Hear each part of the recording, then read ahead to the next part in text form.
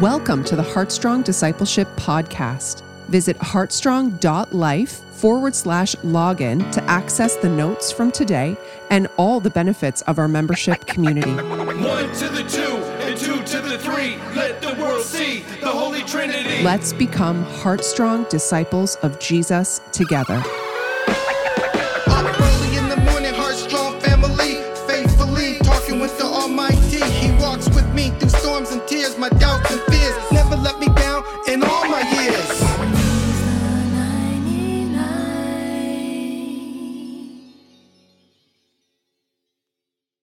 Father, what a delight for us to be together again this morning. I pray for Dean along with all of us, that your spirit fills him to overflowing today. Thank you for his study of your word. Use him as your servant today to be a blessing to all of us as we sit at this devotional, and once again, let our hearts burn within us the goodness of your word to our lives. In Jesus' name, amen. Amen. Amen. Thanks, Barry. Thank you. So to start off with the memory verse, anybody memorized it yet and would like to share it right now? You are really fast. Okay, I didn't think I'd get an answer, so I'll read it. It's Romans 12, 1-2. I appeal to you, therefore, brothers, by the mercies of God, to present your bodies as a living sacrifice, holy and acceptable to God, which is your spiritual worship. Do not be conformed to this world, but be transformed by the renewal of your mind, that by testing you may discern what is the will of God and what is good, acceptable, and perfect. Okay, so let's get started.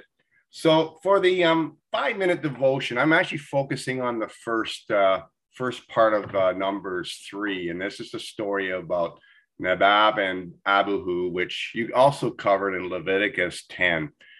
And I find this a very fascinating passage. And so I want to just talk about this a bit.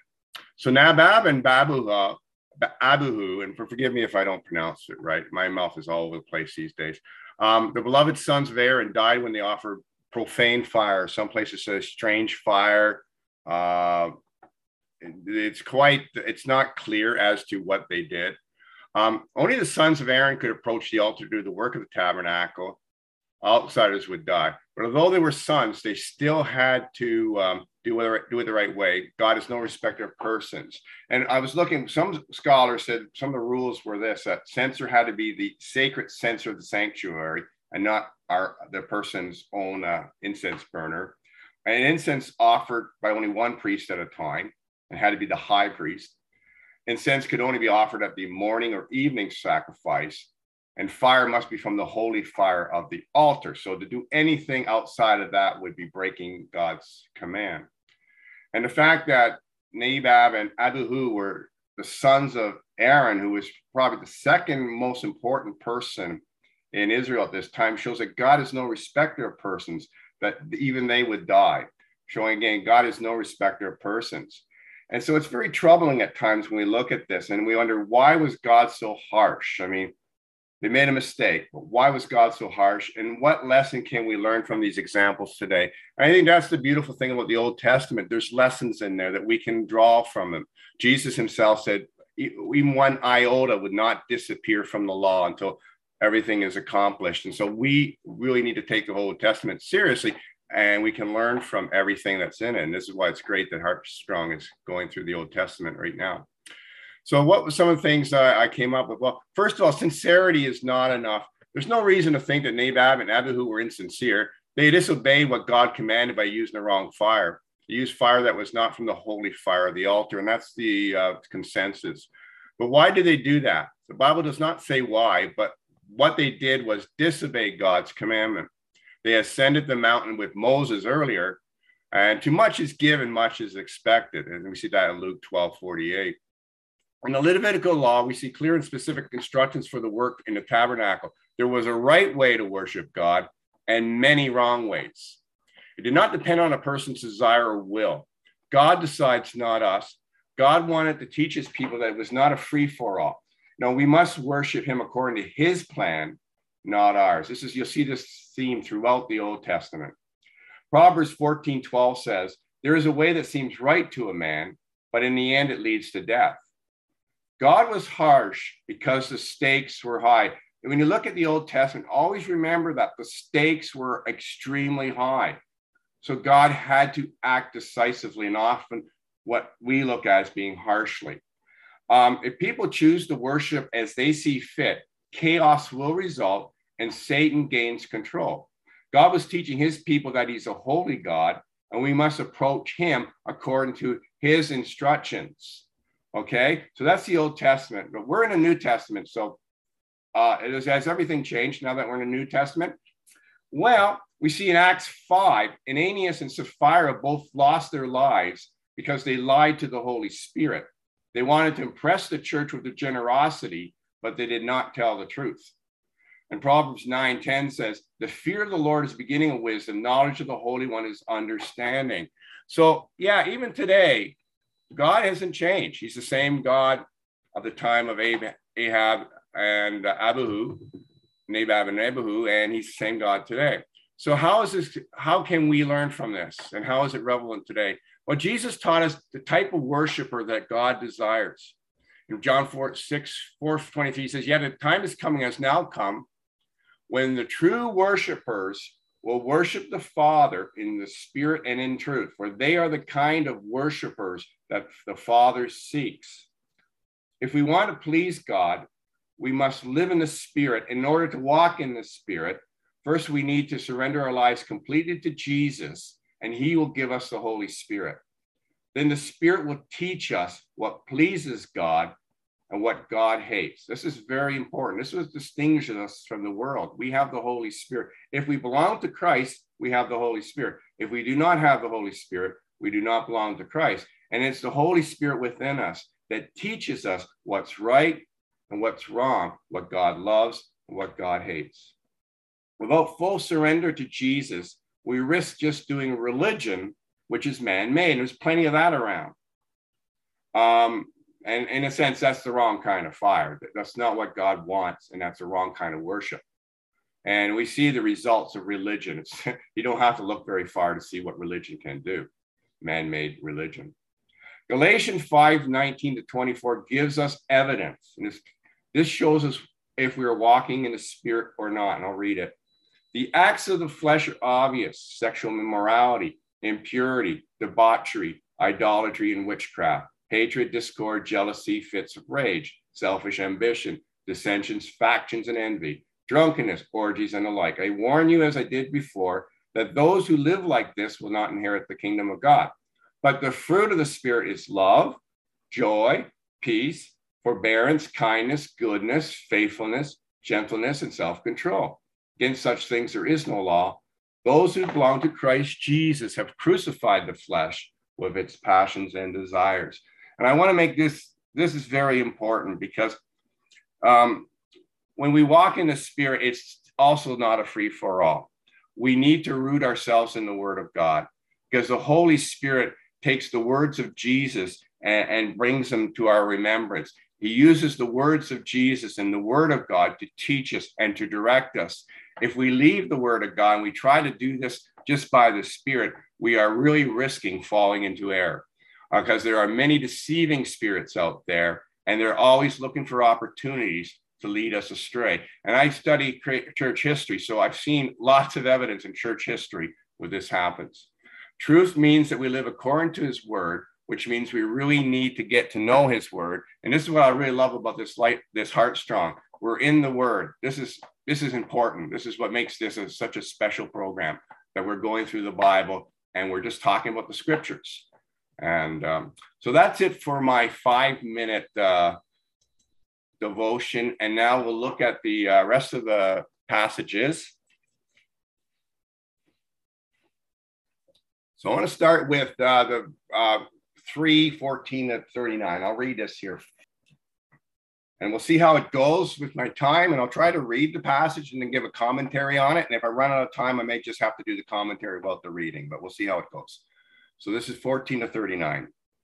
The Lord said to Moses in the desert of Sinai, count the Levites by their family and clans, Count every male a month or old more. So Moses counted them as commanded by the word of the Lord. These are the names of the sons of Levi: Gershon, Kohath, and Merari. These are the names of the Gershonite clans: Libni and Shimei. The Kohathite clans: Amram, Izhar, Hebron, and Uziel. The Merarite clans: Mali and Mushi. They were the Levite clans according to their families.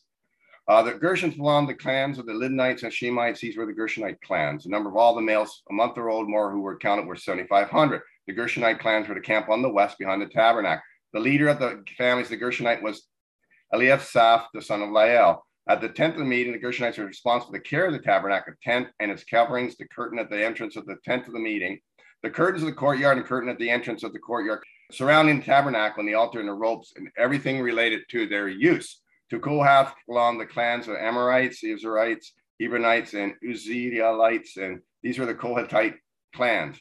The number of all the males a month old or more were 8,600. The Kohathites were responsible for the care of sanctuary. The Kohathite clans were to camp on the south side of the tabernacle. The leader of the families of the Kohathite clans were Elizaphan, son of Uziel. They were responsible for the care of the ark, the table, the lampstand, the altars, the articles, and the sanctuary used in ministry, curtain, and everything related to their use. The chief leader of the Levites, Eleazar, son of Aaron the priest, he was appointed over those who were responsible for the care of the sanctuary. To Merari belonged the clans of the Melites and Mushites. These were the Merarite clans. The number of all the males a month or more who were counted was 6,200. The leader of the families of the Merarite clans was Zuriel, son of Abiel, and they were to camp on the north side of the tabernacle. Merarite were appointed to take care of the frames of the tabernacle, its crossbars, post base, and all its equipment, everything related to use, as well as the posts of the surrounding courtyard with their bases and tent pegs and ropes. And Moses and Aaron, his son, were to camp to the east of the tabernacle towards the sunrise in front of the temple of the meeting. They were responsible for the care of the sanctuary on behalf of the Israelites. Anyone else who approached the sanctuary was to be put to death. The total number of Levites counted at the Lord's command by Moses and Aaron, according to their clans, including every male or month or more, was 22,000. And as I'm reading this, I'm sure many of your eyes is glassed over and you probably didn't hear what I was saying, unless you're following along. You're really good at it and you're checking to see if I pronounced it right. But it's true that it seems, why is it so detailed here and what's going on? But we see here that God has chosen a tribe for himself and has given them different roles. And you see how specific these roles are. Later, when we look at the book of Joshua, we'll see that Levites did not get any territory. Instead, they received small parcels of land and cities which were to be located throughout Israel. In this way, God places his priests throughout the land.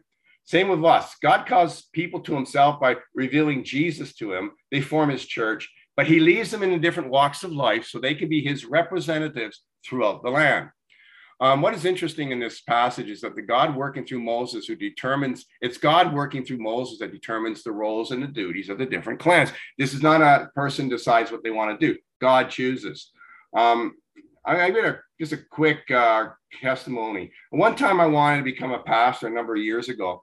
And as I sought this in prayer, it became clear to me that God is the one that calls and that all ministries are a gift. And he's under no obligation to grant my request. And he did. I soon learned that wasn't God's will for my life at that time. My desire did not equal God's calling. Years later, I realized that there's no task that is considered lowly in God's sight. What matters is faithfulness to the task that is what really matters. So we see that in the church, even every task is important in God's sight. It's our faithfulness that determines whether we please God in what we're doing. Okay, so I'm going to read now passage 40 to 51, still in chapter 3. The Lord said to Moses, count all the firstborn Israelite males who are a month old or more, and make a list of their names. Take the Levites for me in place of the firstborn of the Israelites. Add the livestock of the Levites in place of all the firstborn of the livestock of the Israelites. I am the Lord. So Moses counted all the firstborn of the Israelites as the Lord commanded him. The total number of firstborn males, a month or more, listed by name was 22,273. The Lord also said to Moses, take the Levites in place of all the firstborn of Israel and the livestock of the Levites in place of their livestock. The Levites are to be mine. I am the Lord. To redeem the 273 firstborn Israelites who exceed the number of the Levites, collect 5 shekels for each one, according to the sanctuary shekel, which weighs 20 gerahs. Give the money for the redemption of the additional Israelites to Aaron and his sons. So Moses collected redemption money from those who exceeded the money redeemed by the Levites. From the firstborn of the Israelites, he collected silver weighing 1,365 shekels, according to the sanctuary shekel. Moses gave the redemption money to Aaron and his son, as he was commanded by the word of the Lord. So in this passage, we see that God is teaching his people that the firstborn belong to him. In ancient cultures, being male and firstborn came with great privileges. In most monarchies, they were first in succession. In Israel, they got a double portion of the inheritance. So God's claim on the firstborn would have a strong impact in that culture. God paid for his people to get them out of slavery in Egypt, and thus had a right to make this claim. It's amazing that God, who is all power, when we think of who God really is, it's almost like he can do anything he wants. And yet he does respect. He respects his own laws. He will not impose. And he respects his own laws. And so we see this, he has a right to make this claim. He's not forcing it. He actually has a right to make this claim by all sense of justice. And that's what he does. So instead of taking the firstborn from each tribe, God substituted the Levites, thus making it clear that the Levites belong to him. Note that there was a shortfall of 273 missing Levites. So instead, money was taken from the firstborn Israelites and given to the Levites to complete the act of redemption. God cares about the small details. Okay, he really, the small details are important to him. Sometimes we can lose sight of that. Okay, so let's move on to we're into chapter 4 now. I'm going to read from 1 to 21. The Lord said to Moses and Aaron, take a census of the Kohathite branch of the Levites by their clans and families. Count all the men from 30 to 50 years of age who came to serve in the work of the tent of meeting. This is the work of the Kohathites in the tent of meeting, the care of the most holy things. When the camp is to move, Aaron and his sons are to go in and take down the shielding curtain and cover the ark of the testimony with it. Then they are to cover this with hides of sea cows. Spread a cloth of solid blue over that and put the poles in place. Over the table of the presence, they are to spread a blue cloth and put it on the plates, dishes, and bowls, and the jars for drink offerings. The bread that is continually there is to remain on it. Over these, they are to spread a scarlet cloth, cover that with hides of sea cows, and put its poles in place. They are to take a blue cloth and cover the lampstand as for the light, together with its lamps, its wick trimmers and trays, and all its jars for oil used to supply it. Then they are to wrap it and all its accessories in a covering of hides and sea cows, and put it in a carrying frame. Over the gold altar, they are to spread a blue cloth and cover that with hides of sea cows, and put its poles in place. They are to take all the articles used for ministering the sanctuary, wrap them in blue cloth, cover that with hides of sea cows, and put them on a carrying frame. They are to remove the ashes from the bronze altar and spread a purple cloth over it. Then they are to place it on all the utensils used for ministering at the altar, including the fire pans, meat forks, shovels, sprinkling bowls. Over it, they are spread a covering of hides of sea cows and put its poles in place. After Aaron and his son had finished covering the holy furnishings and all the holy articles, and when the camp is ready to move, the Kohathites are to come do the carrying. But they must not touch the holy things, or they will die. The Kohathites are to carry these things that are in the tent of meeting. Eleazar, son of Aaron the priest, is to have charge of the oil for the light, and the fragrant incense and regular grain offering, and the anointing oil. He is to be in charge of the entire tabernacle and everything in it, including its holy furnishings and articles. The Lord said to Moses and Aaron, see that the Kohathite tribal clans are not cut off from the Levites, so that they may live and not die when they come near most holy things. Do this for them. Aaron and his sons are to go into the sanctuary and assign each man his work and what he is to carry. But the Kohathites must not go in and look at the holy things, even for a moment, or they will die.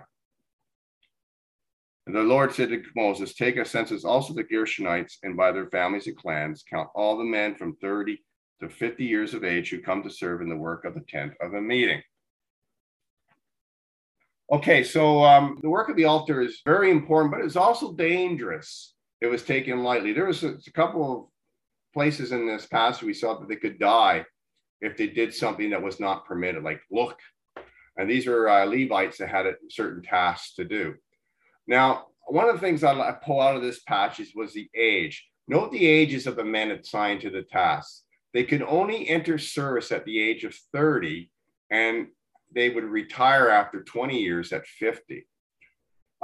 In Numbers 8-23, we see that they could also start at 25, and one commentator said that was maybe 5 years of apprenticeship. And what do you get from that? Well, what can we learn from that? The early retirement age may be an example of God's mercy, as the work on the altar was physically demanding, and 20 years of service could be very hard. At the end, the priest would retire knowing he has done his duties faithfully. Then he could continue helping out doing light duties. But as for the 30-year-olds, it's important that the men reached a level of maturity before starting the work. You know, this is very important and is very serious work. Preparation for God's work takes time. I think sometimes churches rush new believers into roles that can actually harm them because they're not ready. And that's kind of what I drew out of this. We see in 1 Timothy 3:6, Paul warns that an overseer must not be a recent convert, or he may be conceited and fall into the same judgment of the devil. And I have seen that in churches where young people come to the Lord, they're excited, they get put into positions of leadership, and it destroys them. 20 years later, they're not serving the Lord. Normally, don't risk physically dying if we mess up in God's service, but if we are too immature for the responsibilities, Satan can exploit our immaturity to shipwreck our faith or hurt others. So that's what I see from that. So I'm going to finish up with the last passage here, 22-49. A lot of reading. Well, I might skip a bit because we are running out of time. I'm going to just cover a little bit of this here. I'm going to read from 21 down to 34. The Lord said to Moses, take a census. Okay, I already covered that. This is the service of the Gershonite clans as they work and carry burdens. They are to carry the curtains of the tabernacle, the tent of meeting, its coverings and outer covering of hides of sea cows, and curtains for the entrance to the tent of meeting, and the curtains of the courtyard surrounding the tabernacle and altar, the curtain for the entrance, ropes, and all the equipment used in all its service. Gershonites are to do all that needs to be done with these things. All their service, whether carrying or doing other work, is to be done under the direction of Aaron and his sons. You shall assign them as a responsibility all that they are to carry. This is the service of the Gershonite clans at the tent of meeting. Their duties are to be under the direction of Ithamar, son of Aaron, the priest. Count the Merarites by their clans and families. Count all the men from 30 to 50 years of age who come to serve in the work of the tent of the meeting. This is the duty as they perform service at the tent of the meeting, to carry the frames of the tabernacle, its crossbars, posts, and bases, as well as the posts of the surrounding courtyard with their bases, tent, peg, ropes, and all the equipment, everything that related to their use. Assign to each man the specific things he is to carry. And this is the service of the Merarite clans as they work at the tent of meeting under the direction of Ithamar, son of Aaron, the priest. Now let's just finish up. Well, we got some time, so we'll finish up this chapter. Moses, Aaron, and leaders of the community counted the Kohathites by their clans and families. All the men from 30 to 50 years of age who came to serve at the work at the tent of the meeting, counted by clans, was 2,750. This is a total of all those in the Kohathite clans who served in the tent of the meeting. Moses and Aaron counted them according to the Lord's command through Moses. The Gershonites were counted by their clans and families. All the men from 30 to 50 years of age who came to serve at the work of the tent of the meeting, counted by their clans and families, were 2,630. This is a total of all of those in the Gershonite clans who served at the tent of meeting. Moses and Aaron counted them according to the Lord's command. The Merarites were counted by their clans and families. All the men from 30 to 50 years of age who came to serve in the work of the tent and the meeting, counted by the clans, was 3,200. This is a total of those of Merarite clans. Moses and Aaron counted them according to the Lord's commands through Moses. So Moses, Aaron, and the leaders of Israel counted all the Levites by their clans and family, all the men from 30 to 50 years of age who came to do the work of serving and carrying the tent of meeting, numbered 8,580. At the Lord's command through Moses, each was assigned his work and told what to carry. This was where they were counted as the Lord commanded Moses. Okay, so if anybody's still awake after all that reading, I have to say you're doing pretty good, because the thing that keeps me awake is I'm actually reading it. But yeah, it seems kind of tedious as we go through certain chapters of Numbers. But you know, when you have to look into the details, and one of the things I do is I just say, Lord, help me find things in here that you can teach me with. You know, everything in here can teach us something. Sometimes it's bigger challenge than not. And I did read it, and you can see a lot of this is these details that seem very irrelevant to us. However, I want to look at one verse here in 32, and I'm going to repeat this verse 32, and I just kind of find this kind of cool. It's here, and it says, and I love what one of the commentators said. And I'm going to start at 31. This is their duties to perform service at the tent of the meeting, to carry the frames of the tabernacle, its crossbars, posts, and bases, as well as the posts of the surrounding courtyard with their bases, tent pegs, ropes, and all their equipment, and everything related to their use. Assigned to each man the specific things he is to carry. Okay, some versions indicate that the name of the man is on the task.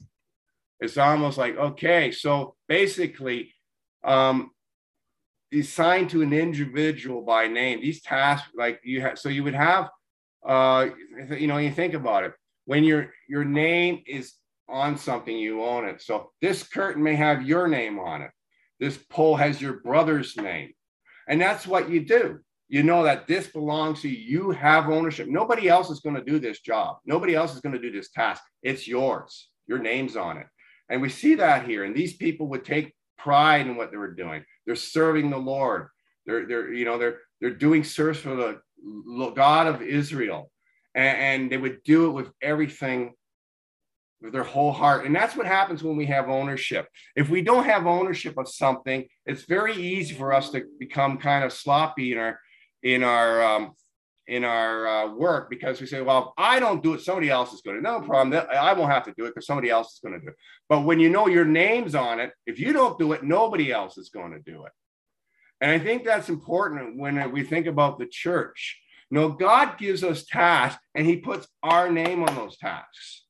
If we don't do it, nobody else is going to do it. And no task is too lowly to have a name assigned to it. We see all these tasks, just carrying poles. That's not a big deal, right? No, there's somebody's name on that. That's his job, and he did it with his whole heart. So God promises to help us if we remain faithful to the task. And it's kind of the theme, being faithful to the task. But if we run away, then his promise cannot help us. So, when God gives us something to do, we got to stick in there. Sometimes it can be hard. Sometimes a lot of temptation to run away. Let's not run away. Let's just stick it out, hang in there, and do what God has called us to do. And let's work to hear the words of Jesus in Matthew 25:23. And I'm going to close right here. His master said to him, "Well done, good and faithful servant. You have been faithful over a little. I will set you over much. Enter into the joy of your master." And with that, that's it for this morning. Thank you for joining us today. Have you become an official member of our Heartstrong community? Visit heartstrong.life and click membership to sign up. Once you've registered, you will receive an email with links and tips for how to engage everything that Heartstrong has to offer. As a member, you will have access to so much incredible discipleship content found on the members page, such as all of our weekly Bible study events, a monthly training plan with disciplines and practices and discipleship questions to help guide you on your discipleship journey. We also have our most recent Bible study video, all of our teacher Bible study notes, and an on-demand video archive of all of our Bible studies that we have ever done. And lastly, every month, we create and curate content to encourage you on your discipleship journey. So what are you waiting for? Visit heartstrong.life and join today. Let's become Heartstrong disciples together.